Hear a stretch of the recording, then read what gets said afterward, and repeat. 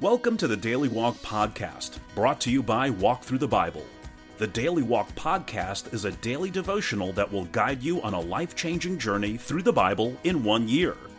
Join us every day to hear the entire Bible in a year, alongside a daily devotional thought that will help bring God's Word alive for you. Today's Daily Walk devotion comes from 1 Samuel chapters 24 through 26. After a brief delay to deal with the Philistine problem, Saul returns to take up the pursuit of David. His renewed zeal nearly pays off as unknowingly he traps David and his men in a cave. Then miraculously the tables are turned as David stands poised over the sleeping form of Saul with the power of life and death in his hand. Though vengeance is within reach, David refuses to lift his hand against the Lord's anointed king. Again in chapter 26, the scene is repeated, this time in the desert of Ziph. Once again, David must make a choice. Once again, the source of David's anxiety is only a sword's thrust away. And once again, David resists the temptation to play the role of God by snuffing out Saul's life. Now let's listen to 1 Samuel 24 through 26. 1 Samuel 24. After Saul returned from pursuing the Philistines, he was told, David is in the desert of En-Gedi. So Saul took 3,000 able young men from all Israel and set out to look for David and his men near the crags of the wild goats. He came to the sheep pens along the way. A cave was there, and Saul went in to relieve himself. David and his men were far back in the cave. The men said, This is the day the Lord spoke of when he said to you, I will give your enemy into your hands for you to deal with as you wish. Then David crept up unnoticed and cut off a corner of Saul's robe. Afterward, David was conscience-stricken for having cut off a corner of his robe. He said to his men, The Lord forbid that I should do such a thing to my master, the Lord's anointed, or lay my hand on him. For he is the anointed of the Lord. With these words David sharply rebuked his men and did not allow them to attack Saul. And Saul left the cave and went his way. Then David went out of the cave and called out to Saul, My lord the king. When Saul looked behind him, David bowed down and prostrated himself with his face to the ground. He said to Saul, Why do you listen when men say, David is bent on harming you? This day you have seen with your own eyes how the Lord delivered you into my hands in the cave. Some urged me to kill you, but I spared you. I said, I will not lay my hand on my Lord, because he is the Lord's anointed. See, my father, look at this piece of your robe in my hand. I cut off the corner of your robe, but did not kill you.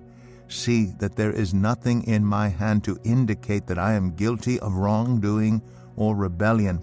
I have not wronged you, but you are hunting me down to take my life. May the Lord judge between you and me, and may the Lord avenge the wrongs you have done to me. But my hand will not touch you. As the old saying goes, from evildoers come evil deeds. So my hand will not touch you. Against whom has the king of Israel come out? Who are you pursuing? A dead dog? A flea? May the Lord be our judge and decide between us. May he consider my cause and uphold it. May he vindicate me by delivering me from your hand. When David finished saying this, Saul asked, Is that your voice, David, my son? And he wept aloud. You are more righteous than I, he said. You have treated me well, but I have treated you badly. You have just now told me about the good you did to me. The Lord delivered me into your hands, but you did not kill me. When a man finds his enemy, does he let him get away unharmed? May the Lord reward you well for the way you treated me today. I know that you will surely be king, and that the kingdom of Israel will be established in your hands. Now swear to me by the Lord that you will not kill off my descendants or wipe out my name from my father's family. So David gave his oath to Saul. Then Saul returned home, but David and his men went up to the stronghold. 1 Samuel 25. Now Samuel died, and all Israel assembled and mourned for him, and they buried him at his home in Ramah. Then David moved down into the desert of Paran. A certain man of Maon, who had property there at Carmel, was very wealthy. He had 1,000 goats and 3,000 sheep, which he was shearing in Carmel. His name was Nabal, and his wife's name was Abigail. She was an intelligent and beautiful woman, but her husband was surly and mean in his dealings. He was a Calebite. While David was in the wilderness, he heard that Nabal was shearing sheep. So he sent 10 young men and said to them, "Go up to Nabal at Carmel and greet him in my name. Say to him, 'Long life to you, good health to you and your household, and good health to all that is yours. Now I hear that it is sheep shearing time. When your shepherds were with us, we did not mistreat them, and the whole time they were at Carmel nothing of theirs was missing. Ask your own servants, and they will tell you. Therefore be favorable toward my men, since we come at a festive time. Please give your servants and your son David whatever you can find for them.' When David's men arrived, they gave Nabal this message in David's name. Then they waited. Nabal answered David's servants, 'Who is this David? Who is this son of Jesse? Many servants are breaking away from their masters these days. Why should I take my bread and water and the meat I have slaughtered for my shearers and give it to men coming from who knows where?' David's men turned around and went back. When they arrived, they reported every word. David said to his men, 'Each of you strap on your sword.' So they did, and David strapped his on as well. About 400 men went up with David, while 200 stayed with the supplies. One of the servants told Abigail, Nabal's wife, 'David sent messengers from the wilderness to give our master his greetings, but he hurled insults at them. Yet these men were very good to us. They did not mistreat us, and the whole time we were out in the fields near them nothing was missing. Night and day they were a wall around us the whole time we were herding our sheep near them. Now think it over and see what you can do, because disaster is hanging over our master and his whole household. He is such a wicked man that no one can talk to him.' Abigail acted quickly. She took 200 loaves of bread, 2 skins of wine, 5 dressed sheep, 5 seahs of roasted grain, 100 cakes of raisins, and 200 cakes of pressed figs, and loaded them on donkeys. Then she told her servants, 'Go on ahead, I'll follow you.' But she did not tell her husband, Nabal. As she came riding her donkey into a mountain ravine, there were David and his men descending toward her, and she met them. David had just said, 'It's been useless, all my watching over this fellow's property in the wilderness so that nothing of his was missing. He has paid me back evil for good. May God deal with David, be it ever so severely, if by morning I leave alive one male of all who belong to him.' When Abigail saw David, she quickly got off her donkey and bowed down before David with her face to the ground. She fell at his feet and said, 'Pardon your servant, my lord, and let me speak to you. Hear what your servant has to say. Please pay no attention, my lord, to that wicked man, Nabal. He is just like his name. His name means fool, and folly goes with him. And as for me, your servant, I did not see the men my lord sent. And now, my lord, as surely as the Lord your God lives, and as you live, since the Lord has kept you from bloodshed, and from avenging yourself with your own hands, may your enemies and all who are intent on harming my lord be like Nabal. And let this gift, which your servant has brought to my lord, be given to the men who follow you. Please forgive your servant's presumption.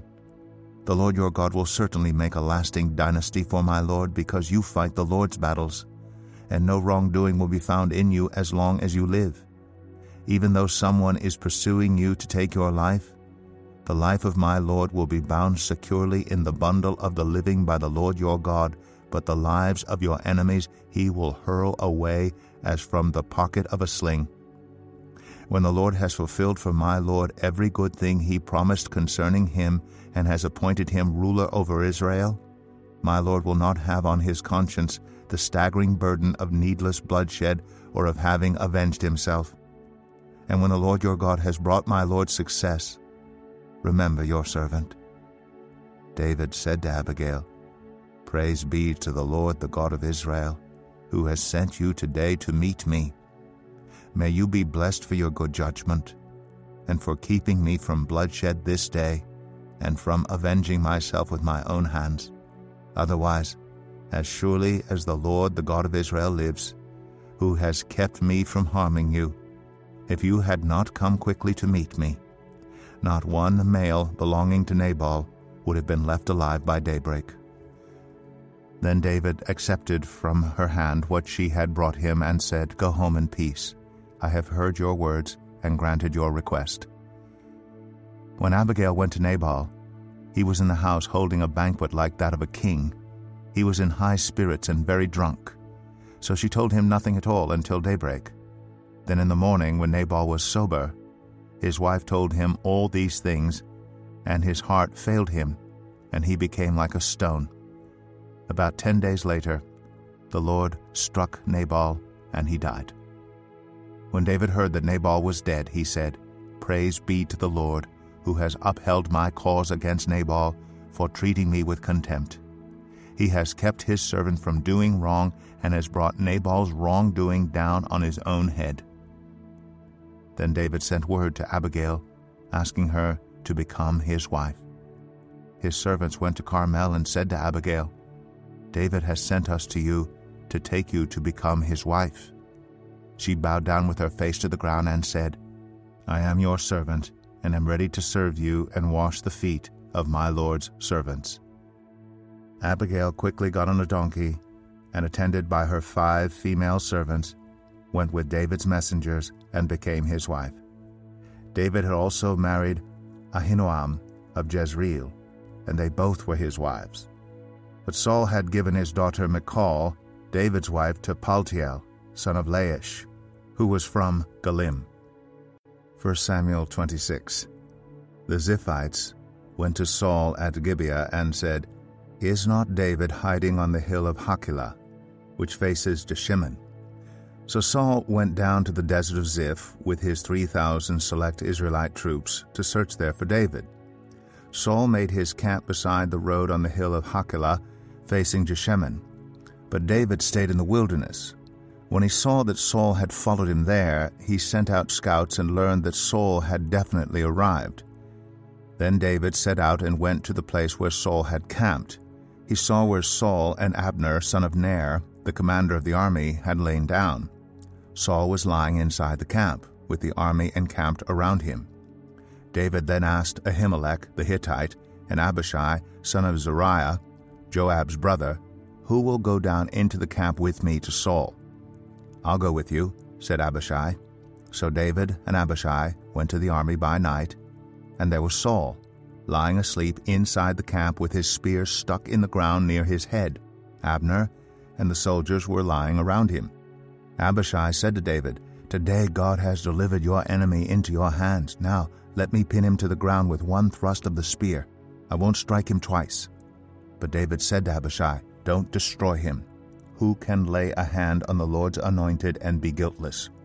As surely as the Lord lives," he said, "the Lord himself will strike him, or his time will come and he will die, or he will go into battle and perish.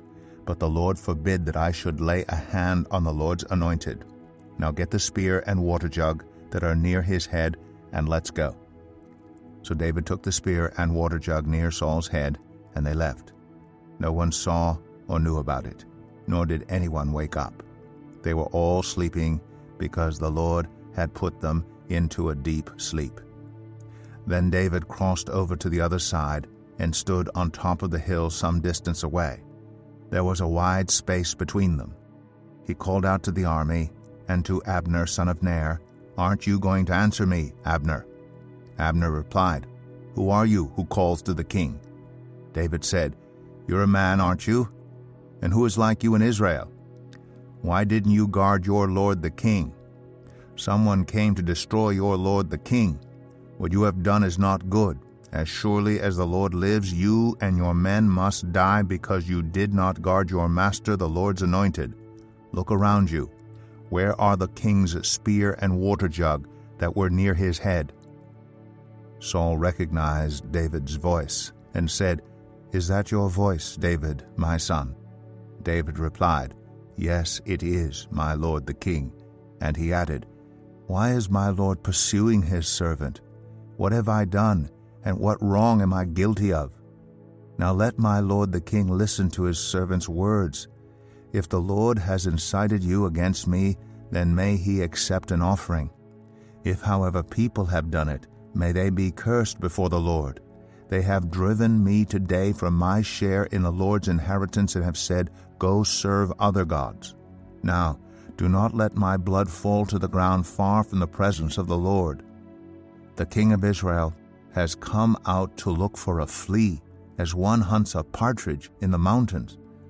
Then Saul said, "I have sinned. Come back, David, my son, because you considered my life precious today. I will not try to harm you again. Surely I have acted like a fool and have been terribly wrong." "Here is the king's spear," David answered. "Let one of your young men come over and get it. The Lord rewards everyone for their righteousness and faithfulness.